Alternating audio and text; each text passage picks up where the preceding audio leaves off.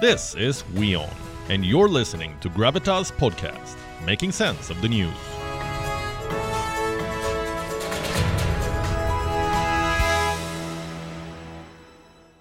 Let's now talk about the Ukraine war. Israel has found itself in a spot.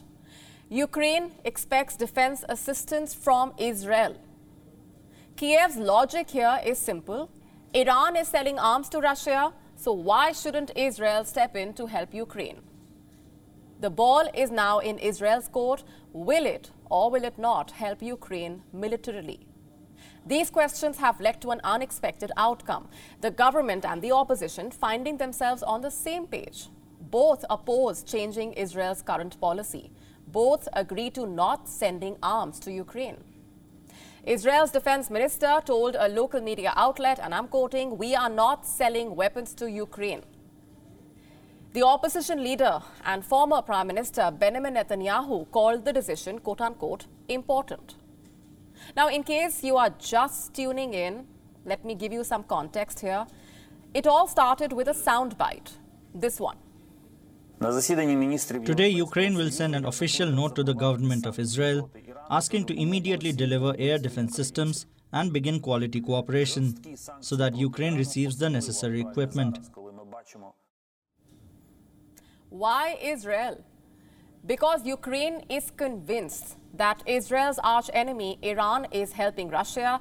It is a claim that has only been solidified following the Reuters report that we have been talking about. We mentioned it yesterday.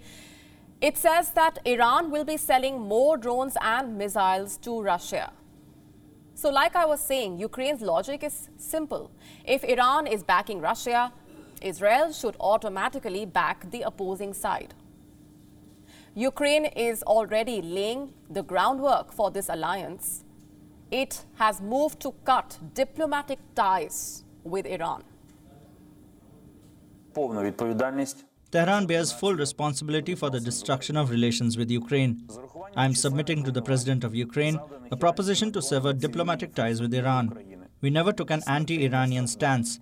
But after Iran became part of aggressive crimes and Russian crimes on our territory, we are taking a definite and honest position. The enemy of my enemy is my friend. This has been a long-standing rule in wars. But should it apply to Israel? It's not like Israel has not helped Ukraine in the war. It has, but with humanitarian aid, not military. Ukraine is now seeking a change in position. And it comes at a crucial time. Ukraine has not been shy of asking for help, especially with regard to air defense. The calls have become louder ever since Kyiv was attacked, supposedly by Iran-made kamikaze drones.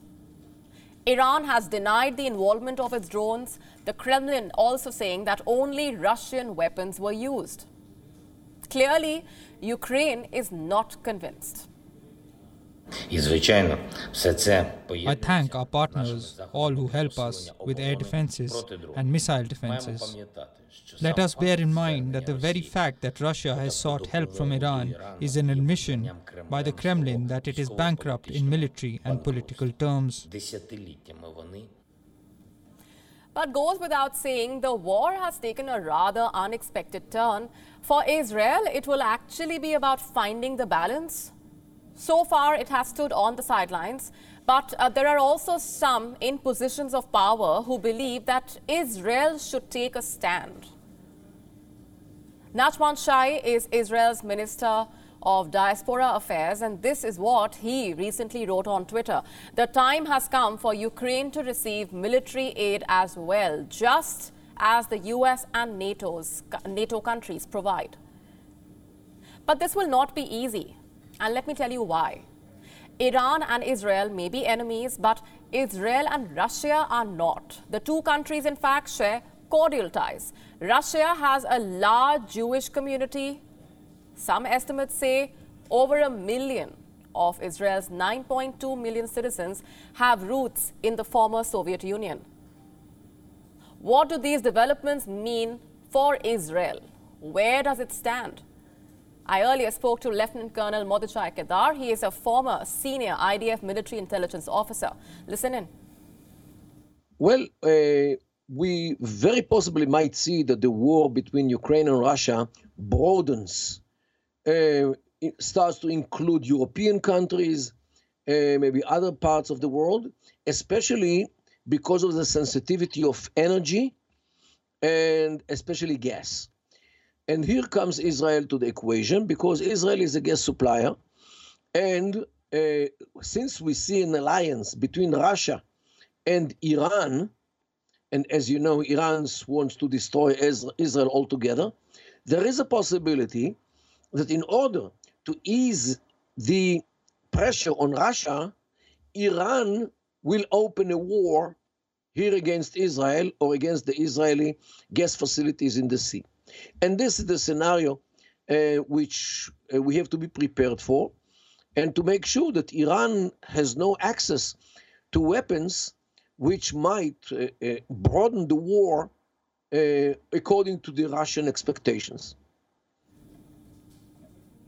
In fact, according to local media in Israel, Israel's Prime Minister Yair Lapid will be speaking to Ukraine's Foreign Minister Dmytro Kuleba, and this phone call could happen as early as tomorrow. That's the 20th of October. So what are the chances that Israel will change its position vis-a-vis Ukraine?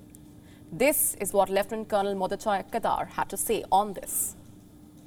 Well, it all depends on the results of the elections here in Israel, which will be in less than 2 weeks, November 1st.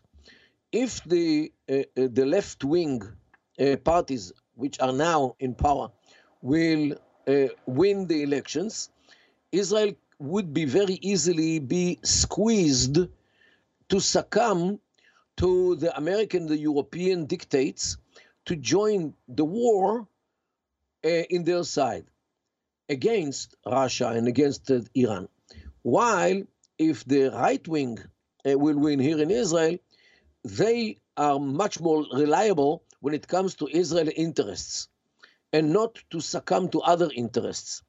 And the Israeli right has always a much more, I would say, Israeli targeted policy, means a policy, foreign policy, which serves the interest of Israel, not the interest of other powers in the world. And we have our own interests. So this is more or less the difference, and we have to wait with patience until the results of the elections on the 1st of November.